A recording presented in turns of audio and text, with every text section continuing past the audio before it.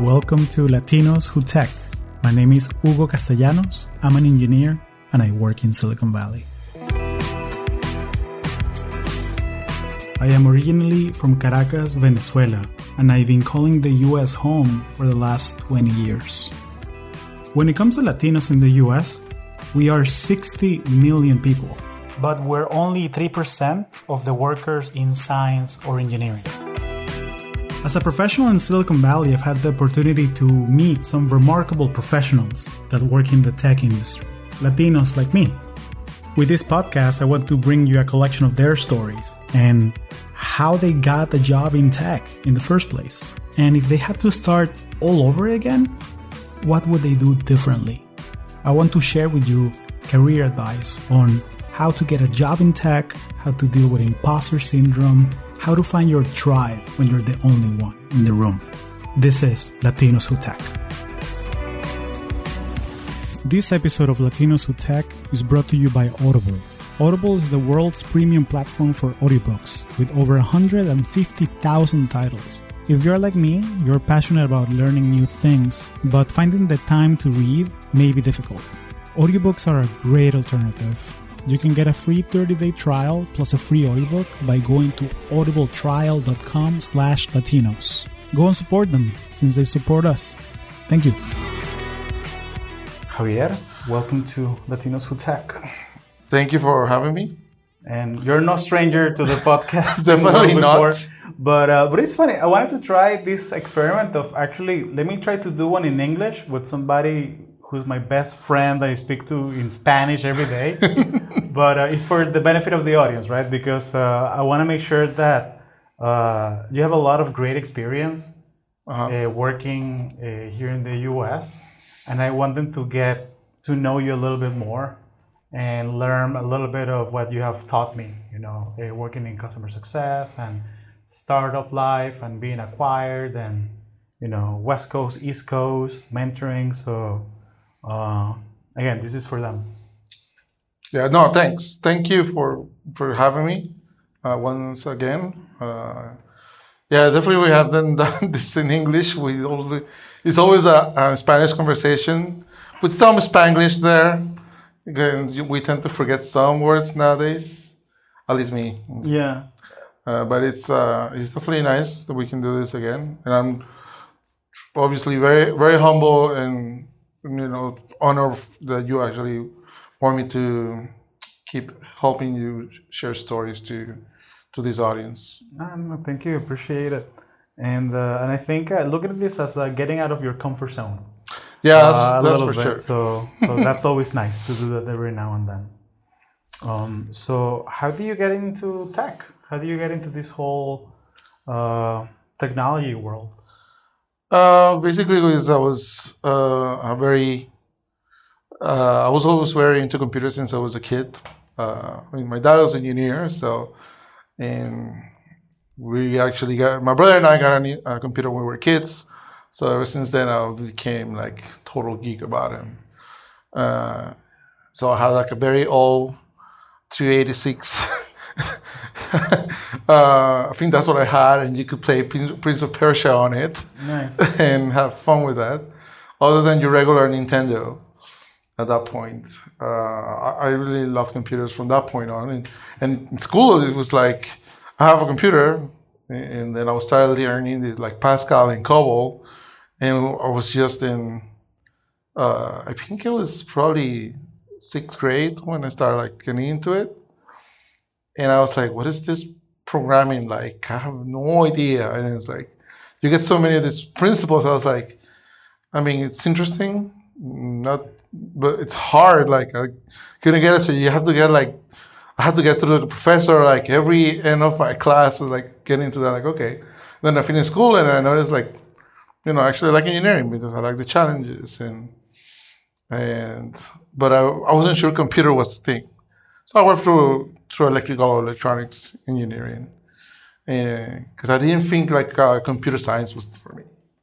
Got it. Yeah, that's pretty much how I got into tech. And then, one thing led to another as far as going to college or university. And the opportunity came, I was already set to go onto university in Venezuela. But during a vacation, basically, our parents took us through around like some colleges. We were actually here in the U.S. and visiting Orlando and going to Nice. Disney World and the Universal parks. And just throughout, they were like, we should just check out some of the schools over here and see if you guys like it. And we were like, what for? It's not like we're gonna stay here. It's like we're like, wouldn't you know? And it was pretty funny. So it's like a week before we heading back, our parents were like, "So how do you guys feel about studying in the U.S.?" We're like, "What? Are you for real?" My brother's looking at me weird, and it's like, "Yeah, you're not serious." And I was like, "I doubt it." He's like, "Are you sure you're asking for that? Like, seriously?" But it was interesting. We were not expecting it at all. So that was pretty nice surprise, and as well as like very humble too, because we were like, "Is this possible? Like, really?" And so it was nice for me. I thought it was like exciting, not just surprising. And I like the fact that I could speak English. So like, yeah, I can continue doing this. Yes. And that's how I basically got it. And once I finished school as an electrical engineer, but I always liked computers. So while I was doing school, like I went to Miami-Dade, finished my A, I went to FIU, finished my bachelor's. But I wanted to continue really close to computers. And my dad had a good suggestion to do like IT certifications and learn a little more about how computers work and how they networks, and like one thing led to another, and I was able to like get through some trainings and certs for that, in addition to my university education. I was like, okay, cool, and and basically I finished school, and that helped like to me like land my first job apparently. So nice. So it was very very nice that I could do that, and my first job was actually in my university in FIU. And I got there as a part of a specific project for migrating systems to neural network from Microsoft. And then shortly after the project, they were like, "Chama, would you like to stay?" I was like, "Sure." Like, what's the gig? What are you talking about? What are we talking about here? Like, I was just excited that they're giving me the option to work with the team. They're like, "Well, we want someone for like part-time that's interested in working with customers, or in this case, university staff and professors, and helping them with all of the field team needs." And I was like, "Sure, sign me up." I was like, "We'll be paying you part-time. You just need to keep your school in check." And I'm like, "Oh, sure, that's possible, not a problem." And yeah, and then that was my first gig, at least in tech. Great.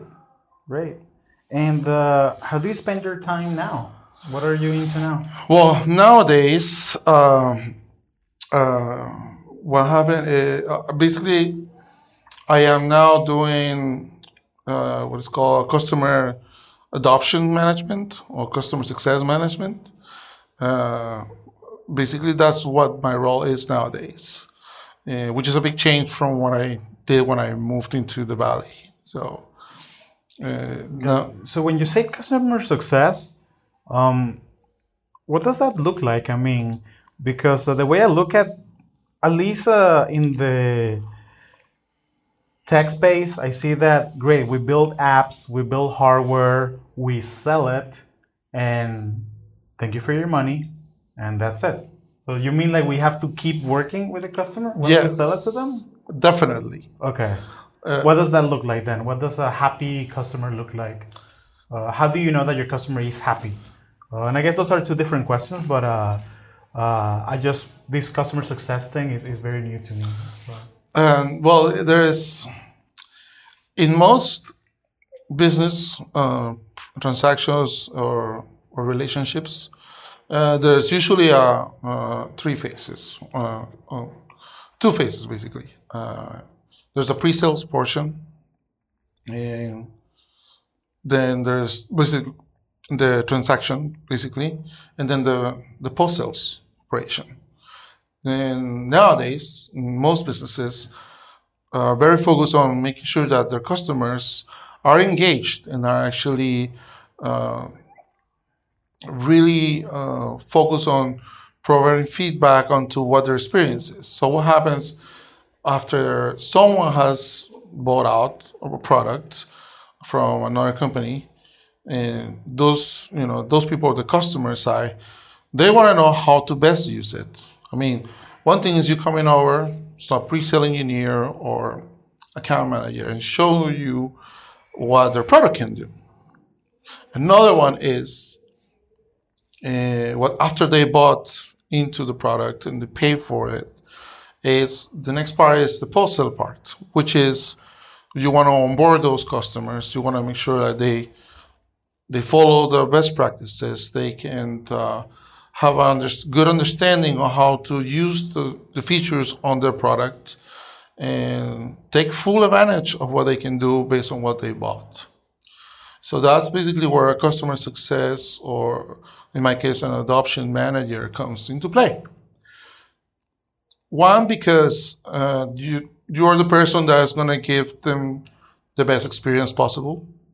And two, you're also going to be the person who's going to get all the feedback, good or bad, but feedback regardless, because it's going to help you, understand what their needs are, what are the goals of them using the product, and you as their manager, make sure they're successful throughout that project, throughout those goals.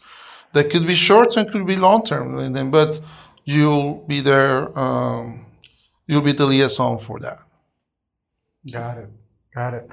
And I think that it's a great opportunity too, because if you're closer to the customer after they bought your service, your hardware, your software, whatever you're trying to sell, you can see firsthand what they like about it, how they actually use it, and you could even take that feedback back to your product teams and actually help them build a better iteration next time.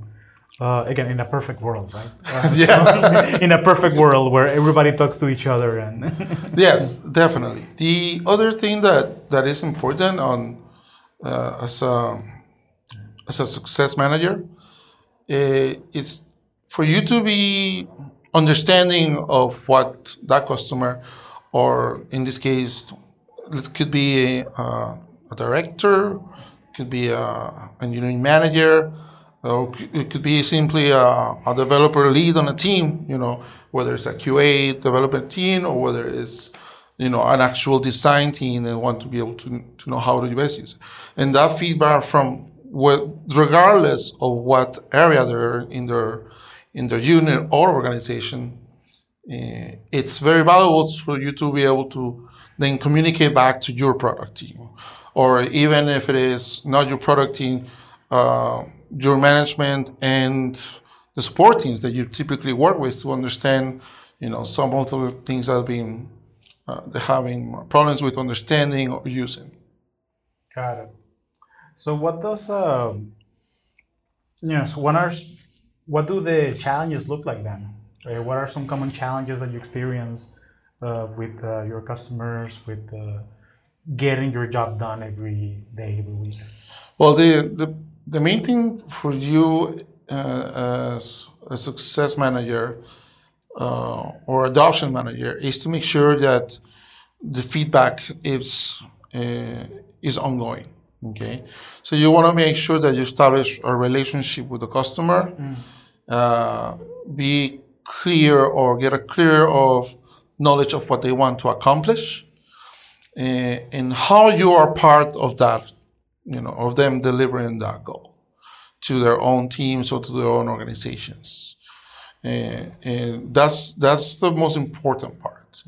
The second is for you to then understand what your organization, in this case, the place I work, how can I leverage the people I work with to provide a feasible solution for them within a time frame that they also need. So those are some things that are key to know and to understand, and they know how to execute them. And so that's also part of what is important. So, because you're not working with one customer, right? I'm sure you have a portfolio of 5, 10, 20 customers and they're all your favorite customer, every single one of them, right? Thankfully, yes. So I'm wondering, once you solve an issue with a customer, how do you scale it? Because I'm sure that if something is broken for customer A, maybe customer B, customer C might experience that same thing. So how do you make sure that everybody knows that, hey, by the way, this feature here breaks sometimes when you do this? So what systems, like, how do you scale solutions essentially? Well, the one thing that is one other thing that is important to know is that because you're engaged with a customer or many, each of them have their own pace as far as needing something from your product or wanting something from your product. So each of them have their own synergy, right? So the aspect of understanding what each of them want or need is very important, because you want to be fulfilling, or what you want to call it. You're giving your word that you can actually accomplish this.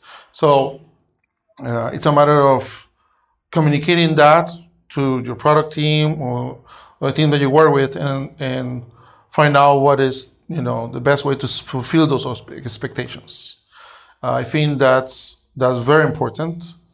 Again, every customer has a different deadline or a different goal, and you still need to find a way to enable the customer to proceed with their project without being blocked, by features on your product that are not ready. So those are things that are key. Now, for me, now in this role, right now I'm part of a team of 5-6 people that do customer adoption.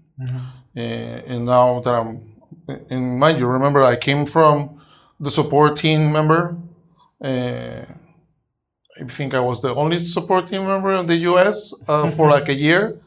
And I'm super happy that, this team, hired me and wanted me to be part of this startup, because I was basically just growing.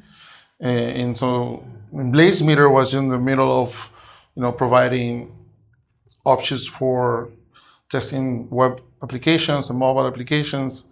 And they were just touching the tip of the iceberg. So when it came to the point of growing, there were acquisitions year after year, which thankfully I was part of, continuing that experience. Right. And there was a lot of learning, and the fact that I was given the chance to continue with the team, that enabled me to grow. And when it comes to passing on to what other opportunities are there for me to help customers beyond the technical aspect, I thought, well, what else is out there for me to do? I mean, and I think it was after the last acquisition when I thought, there may be another way to help the customers, like to bring value to what they want to do, they want to accomplish on their own organizations. And, technically speaking, I was well versed on how our platform works. Right. And then it wasn't until Broadcom's acquisition came through that opportunity opened, right? And I was very honest, like I came back from a vacation and I was like very interested on what else was there for me to do, because I also wanted to find a way to grow, because I didn't want to be stuck. I didn't feel like I didn't want to a point where I would feel stuck on a technical path and not sure where else would that take me.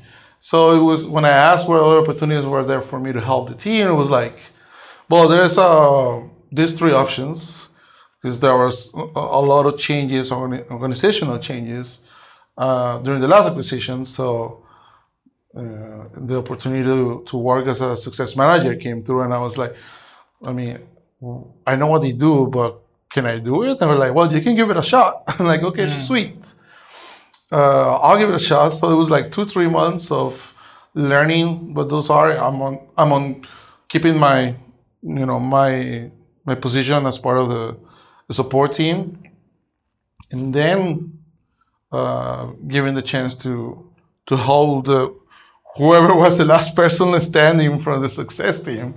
And so I thought it was like a big chance to grow into a new role and what became basically a new path for me to grow within the company.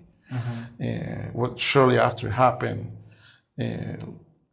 thankfully, the people on my team were super helpful and very encouraging for me to just work with them, shadow them into meeting customers, understanding, and know how to ask the customers, what their goals are and how we can be part of that. And to the point where you became a project manager within the actual position.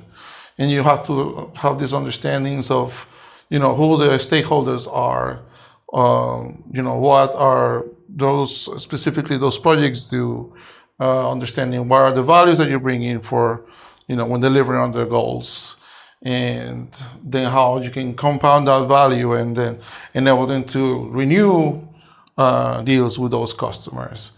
And those are things that, I never expect to learn. So when it came to understanding what each customer could do, and then, as I mentioned, it became tricky, but then you learn yourself on how to best manage what each customer wants, to stay within the agenda that meets their needs, and as well as make sure that it's within the expectations that you set for your team to deliver them.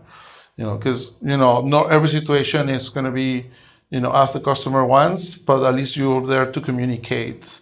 Okay, this is what it's been working on. This is what we enable you to do until those things are fulfilled and delivered. And those are things that were super valuable to me to understand, because I want to be able to help the people I work with. I already knew, like, from the technical aspect, like how I'm going to do it, and this is one problem, and this is solved. I can escalate it. All right, it's fixed. The bug is fixed. Then go ahead and just deliver, and I'll let the customer know, and I move on to the next. This is not the case. This was definitely much more in-depth relationship, and where you really want to make sure that you're accountable for what you're not only sharing but also delivering. And that's also very, very valuable, I believe, from not only within your team for you to do, but also more importantly, for what the customer is getting out of their experience using our product. Got it. And after all this journey of going through not one but two acquisitions, right? Because I'm sure there's a lot of people that this happens to, but because we were working at BlazeMeter, it gets acquired by CA Technologies. Right. Then CA Technologies gets acquired by Broadcom, competitor, but they're great. They're great. They make great products. Go buy them, all of them. And again, I'm sure a lot of people go through this, right? But going through this journey and having this radical adaptability, I guess, because I think as immigrants, I think that's one of our strengths, that we tend to just ignore a little bit, because it's so like, I live here now, I adapt, I gotta pay the bills, I gotta learn stuff, I gotta network, I gotta learn the language, learn the body language skills, everything, and just move on. But we often just forget about it. And I think it's one of our biggest strengths, just being adaptable. And my question for you is, throughout this journey, what's the proudest thing what's the thing that you're the proudest of, after this journey? Because it's not every day, right, that your startup gets acquired twice and you switch teams and everything happens. So I'll say for me, the most proud I would probably be being flexible or being open to the opportunities, right? It's a matter of also acknowledge that there's stuff you can do, and that you may have done it before in some other way. It's probably something that you have discussed as a part of imposter syndrome, I believe. Mm-hmm. And if you're very aware of what you can do, or open to opportunity of doing new things, it's become like really helpful. So for me, I guess that's what probably makes me feel proud of what I can achieve, because I am open always to help.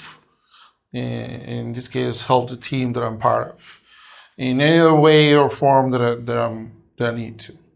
And there was a time, I think, after the last acquisition, we were like scrapping because we have a lot of people were either left because they didn't like the change, or they simply were terminated as part of their transition.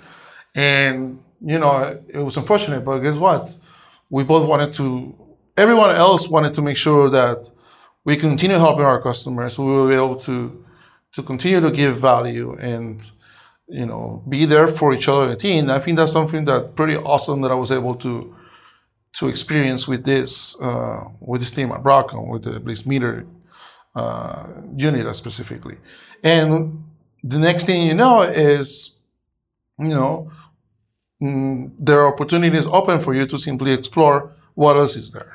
And I think that's also why, that's part of it, because I guess it makes me proud of what I can do. Like, I'm always trying to be available to do what else is needed for me to make sure, whoever I work with can get the value they need.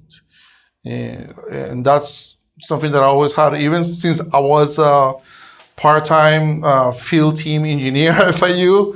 I guess I always had the right mentality of whoever I work with, I'm making sure that I can give them the help that they needed. And that mentality has continued across through, I think, all of my career here in the Valley as well, and until ultimately here with Broadcom. And the fact that I can be there for customers in a more closer relationship, for me it's very important now, because it's also part of who I am. I like to be very personal. I like to be able to understand things that they're going through as a team, and then what they want to accomplish. And then obviously, I want to be able to give them the help and the experience they need in order to achieve those things. I'm very happy that I can do those things, especially because the team that I'm part of is also very encouraging, and to making sure that if you don't know something, you can ask for it, and you know who you can reach out to. And given the time that I've been with the company, then I typically know exactly okay, I can now talk to someone in product, or I know who's working on this feature, and immediately reach out to the engineering manager or the dev team that is actually developing it and working on delivering it. Mm-hmm. And then be more open to communicate some of those things with whoever customer is needing it or wants it to be part of what the solution they need to use. Got it. So to wrap up, I'm wondering, what do you think are some of the skills, the competencies that somebody that wants to have a career in customer success, customer adoption, needs to build? Adaptability is one. Definitely. Sure. We've made that point, but I'm wondering, what else do you think that successful customer success manager needs to have on their toolbox? Adaptability, definitely one. Two is be flexible, because all customers have a different way to interact. So you need to understand those things from from them. And it's not just one person you're going to be talking to. You're going to be talking to probably a team of people. They all have or want different things out of you and be able to provide for them. So that's another thing. And 3, be open to help. You're there to be part of the solution that they're trying to accomplish. So that's also another one. And 3, that's something learned even from when I started with this team, was measure what you can. So everything from the interactions, the support issues that they have, escalations. Measure every little interaction that you can, and it becomes very valuable because also adds into the experience that they're having when you use the product. So those are the 4 things are key. And I've learned a lot on the way. I've only been doing this for half a year. And now I get a chance to work with different customers, even from Latin America, which I was, very pleased. Well, very unexpected. It's amazing that I can do that. Mm-hmm. And not everyone gets a chance to really work in both languages. Right. And I think that those are the things that are key, that help you be a successful part of a team on a success team. Gotcha. Javier, thank you so much for your time. Anything else you wanted to add? Anything else I forgot to ask you wanted to mention? I believe that if I would probably give suggestion to someone who's interested in jumping from a technical point to more of a business role, it would be to be open, like be open to explore, because I didn't think I would probably switch unless I give that a shot, Gotcha. And because you never know how valuable can you be to your team until you maybe check the other opportunities that are there. And if they are not even available, if you have maybe an interest or you're curious, like, what are these other teams doing? Like, how are you being able to be successful? Or how is it that the customers are giving us this feedback? Like, what did we do? Those are things that pique your interest. I think you should go for it. Like, you shouldn't really stop yourself from it. I thought that would be, I would do an okay job because I was not experienced or knowledgeable about it. But it turns out that all I needed was some guidance and training from someone in a different team, and the rest basically is, the actions led me to this opportunity now. So I think that that's something that would really encourage people to just be curious and express, or communicate some interest you may have, and you don't know where it will land you. What other type of path opportunities can open for you in your career. Definitely. Javier, thank you so much. Yeah, no problem. Thank you for having me again.